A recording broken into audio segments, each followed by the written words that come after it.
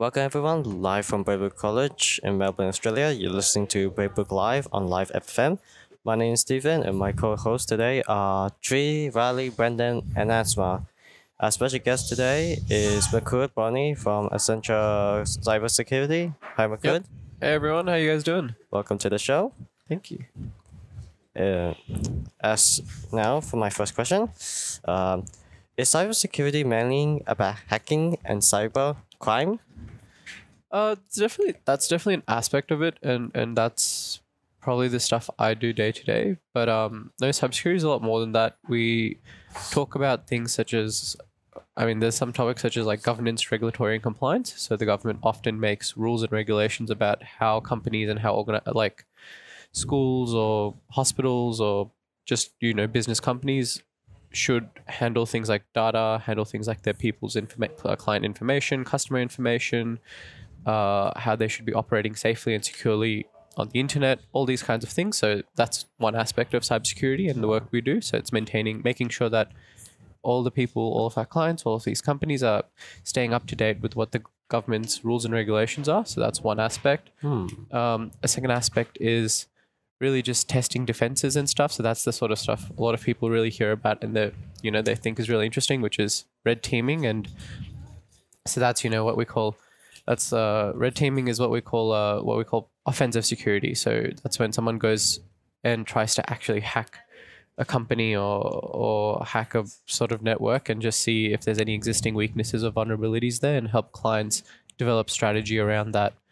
And the third would be sort of strategy. So that's just security strategy, talking about how to do this sort of use offensive security, maintain GRC, and, just keep things going. It's just the overall strategy and planning about how do we keep moving forward in our cybersecurity posture, like making sure we're getting more and more mature, making sure that we're building towards it. And sort of I've left the best for last, which is the sort of stuff I do, which is incident response. So forensics and incident response. So that's the work where when a client, like I said, actually eventually does, or unfortunately does get hacked, where the people that are on call that are coming to respond to that emergency, we're helping them recover from that incident. We're doing the forensics, we're doing the investigation, trying to build that story about, hey, how did this happen?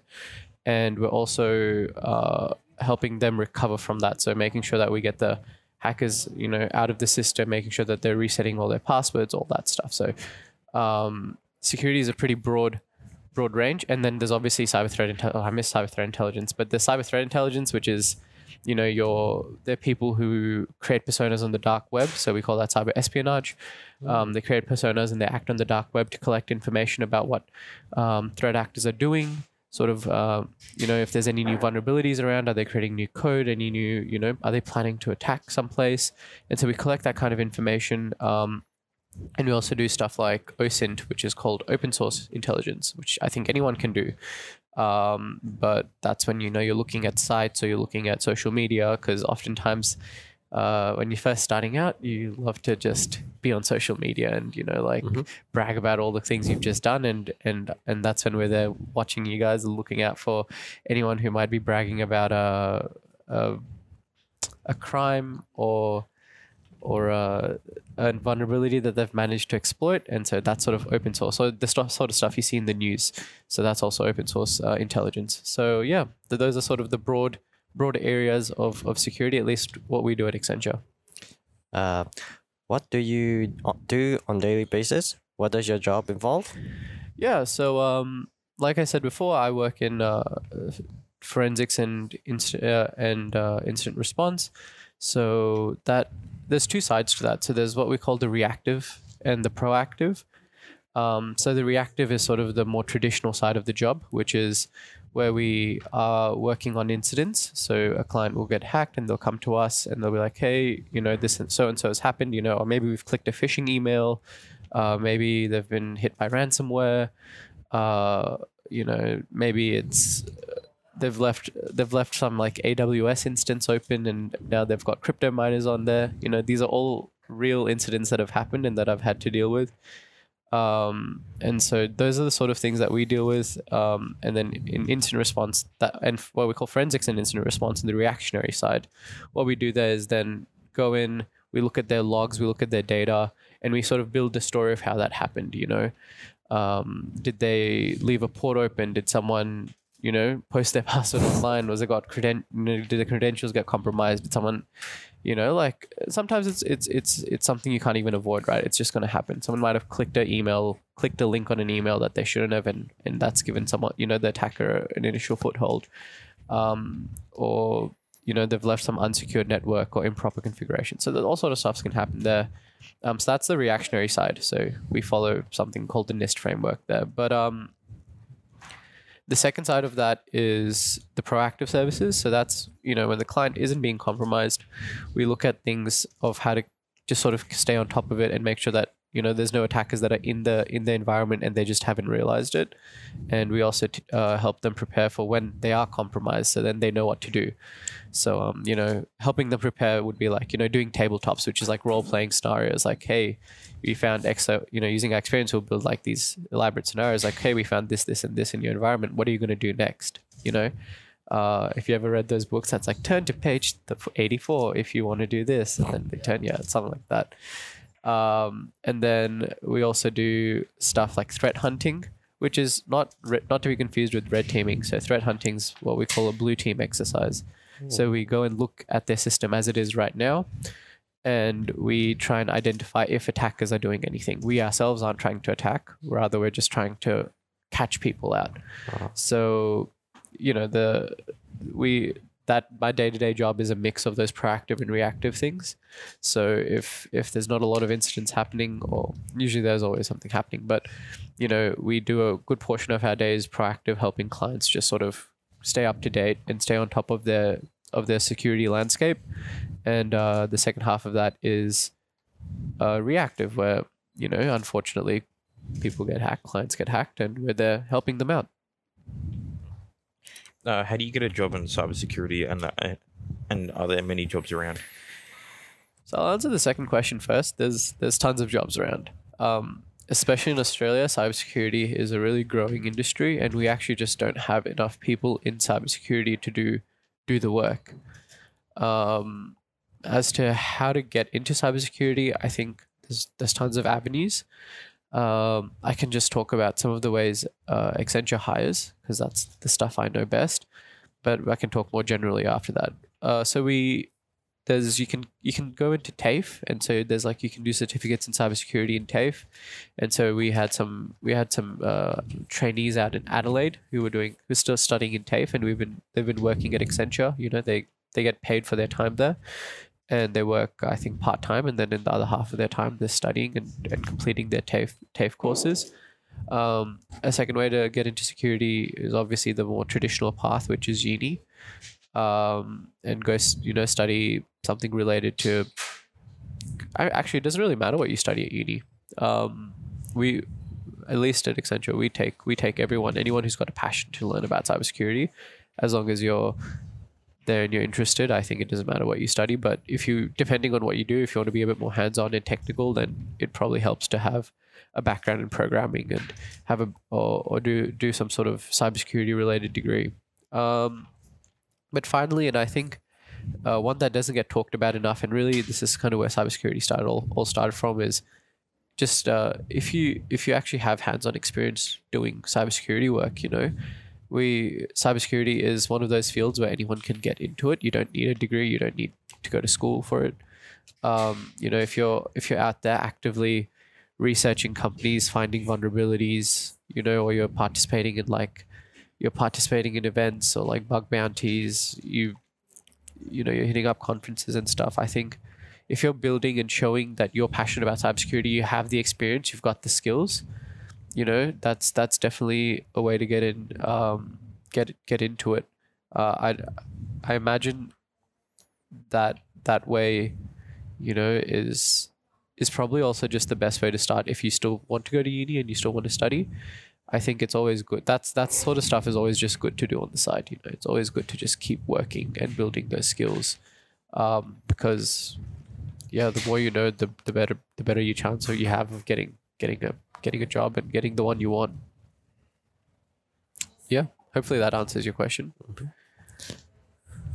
What do you like? What do you like the most about working for Accenture? For Accenture, so I think the thing I enjoy the most is I get to work with my friends, and I get to do the stuff that really interests me. So that's always been really enjoyable for me. I get to. We just came back from a cybersecurity conference called CyberCon, and so that's like a 3-day conference where students, professionals, they all sort of mingle and they run talks, and they talk about their experiences or they talk about their learnings, and it's really fun for me because it was like 3 days where I just hung out with my friends and we just went and listened to talks, and there's always clients doing free stuff, so giving away like their free socks and stuff, free merch. So it's really fun, and you get to meet new people and talk to everyone, and you get to do that stuff with Accenture, which is really cool. They send you out there and they give you the opportunity to talk and learn and also like just reach out and build your network. But the other thing I like about Accenture is the lifestyle there is it's very balanced. There's a lot of emphasis on do your work, but don't let your work become your life. So it's all about a flexible lifestyle. It lets me, come here and talk to you all, and then go back and do work, and no one's going to be like, oh, you didn't get XYZ done. They know that I'm here. They know that I'm doing the things that I enjoy and the things I want to do. After work, I'll go play some badminton, and it's just part of the job. It's really fun. I enjoyed that work-life balance. Cool. So what are your biggest challenges you face at work? And are you dealing with money extortion? Yeah. The biggest challenge I face at work, honestly, a lot of the times is just dealing with stuff like imposter syndrome. In the work you do, you're helping people when they're sort of in a crisis, and sometimes you don't know, sometimes you're human, you don't know things. And I think the toughest thing I deal with at work is just like being like, am I good enough to be there helping these people? Am I good enough to be doing, be giving them advice? You manage that. You really just have to manage that by working with your team and just being open and honest. Be like, look, I don't know if I know this. I don't know if I should be giving advice on this. And am I telling them the right thing? Am I doing the right thing? And when you talk to your team, they've always been really supportive and been like, hey, yeah, of course, do this, try this out. They'll always point me in the right direction, so that really helps. And dealing with money extortion. So that's we do deal with money. We we call that ransoms, money extortions. So there's a whole style of attack we called ransomware, where an attacker will enter the system and just encrypt all your files, and then to get the key to de-encrypt it, they'll ask you for money. They'll ask you for a ransom. So that's usually done in the form of a ransom note that's dropped somewhere. Another way they ask for money is what we call a double extortion. So if we don't pay the ransom, we're like, whatever, it's fine. We've got a backup. We don't need you to de-encrypt, all this. So what happens next is they'll be like, oh, we actually stole some of your data as well, and we'll post it all over the web unless you pay us money. So then there's like that double extortion. And so that's sort of becoming a really prevalent topic these days. And though it's not really money extortion per se, but another really big area that's growing is insider threat. So I guess it's the other way around, but threat actors are actually now offering to pay money to employees to sell out their credentials and sell out their things like that. So that they can, or tell the employee, hey, if you drop this malware, we'll give you a cut of the money we get. So that's really cool. I find that's sort of the style of money extortion you see with the financially motivated crimes. If you just tuned in, you're listening to Braybook Live on Live FM, live from Braybook College in Melbourne, Australia. My name is Stephen, and my co-hosts today are Tree, Riley, Brendan, and Asma. And our special guest today is Mukund Bonnie from Accenture Cybersecurity. Shall we continue? How do the cyber criminals operate? Is your cybersecurity team one step ahead of them? Cyber criminals have many different motivations. So we have what we call financially motivated. So that's people, criminal cyber threat actors who are after money. We have hacktivists. So that's sort of people groups like Anonymous, where they're not after money, but they're trying to send a message or prove a point, just to support their cause. And then the third is what we call state-sponsored attackers. So these are threat actors or threat groups that are sponsored by their state, or they act in service of their state. So you see a lot of that with what's happening in Russia and Ukraine right now, or there's a lot of Chinese state-sponsored actors, Russian and North Korean. Those are probably Iranian. I want to say Iranian. I could be wrong there. Don't quote me on that one.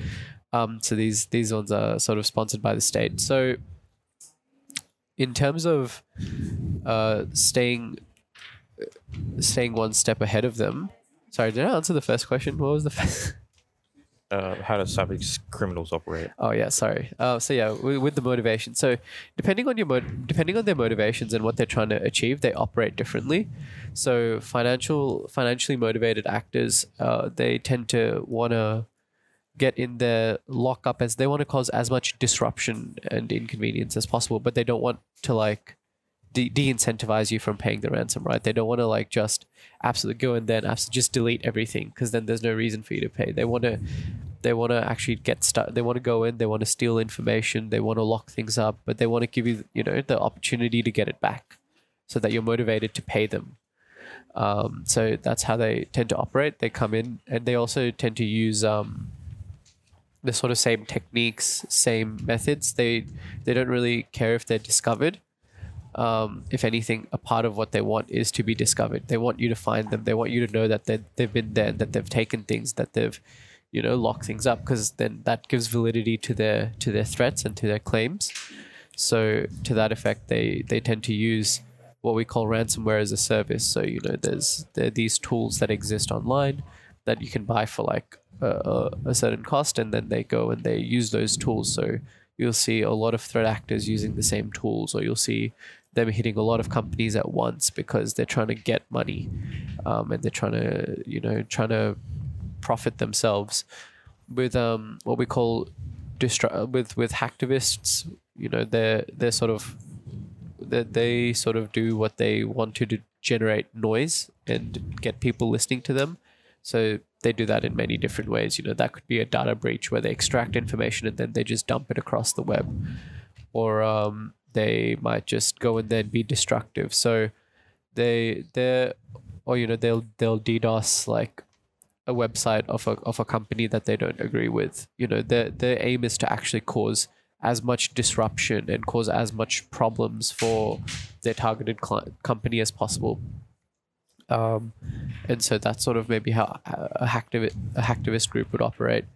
And then the state-sponsored hackers, where again they operate inside, depending on their tasks, but oftentimes they don't want to be discovered. They do a lot of cyber espionage. That's probably, so they want to stay lurking in the system for as long as possible, drop their tools, listen in on as much as they can, collect as much information as they can, and send that back.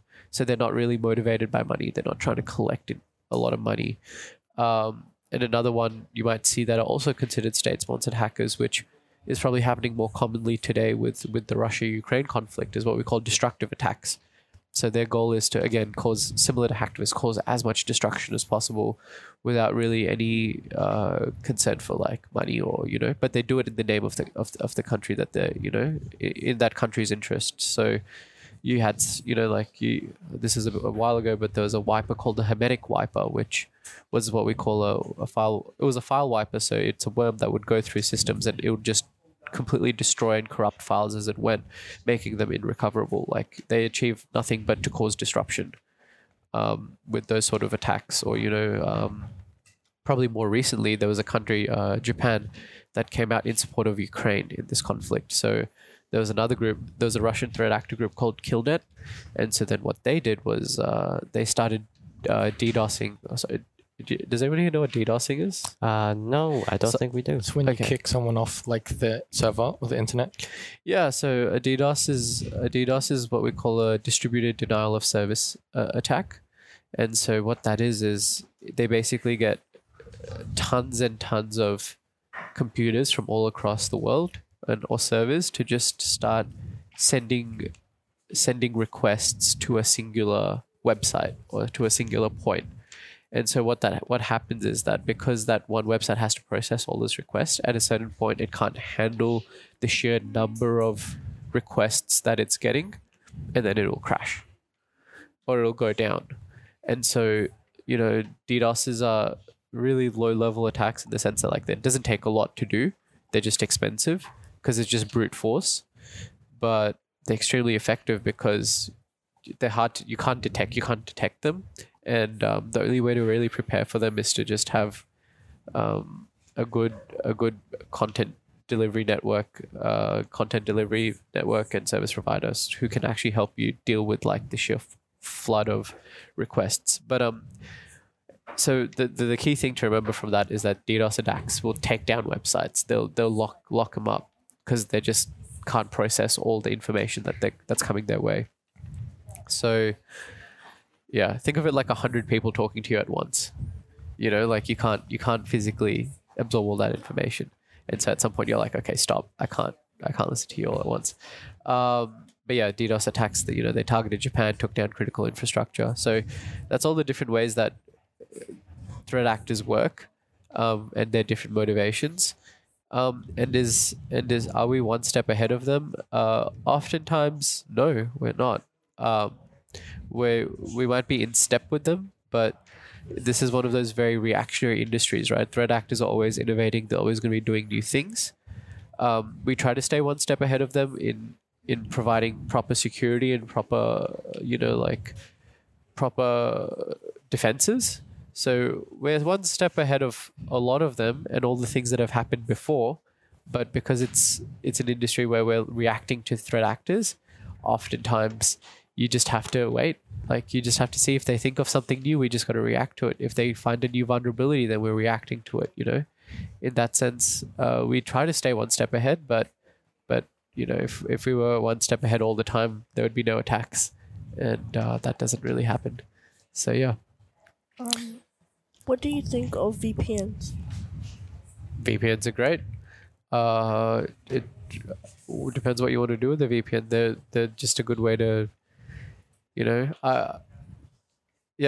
are great. I feel like you can use them for a lot of things, especially when you want to access content in a place that isn't available to you right now. But we use them in security, but they're just a good tool to have for anyone. It's just like anything else. It's just a tool. They don't provide any inherent security in themselves. Their main goal is to we say obfuscate, but it's meant to make your IP harder to find and just give you that added level of what we call anonymity, so that people don't know who you are, where you're coming from. But it doesn't necessarily stop attacks.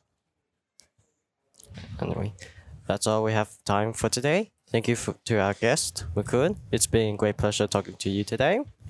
Live from Braybrook College in Melbourne, Australia. You've been listening to Braybrook Live on Live FM. My name is Stephen, and my co-hosts today were Trey, Riley, Brendan, and Asma. Thank you for joining us today. We hope you have found the information today useful. Until next time, have a great day.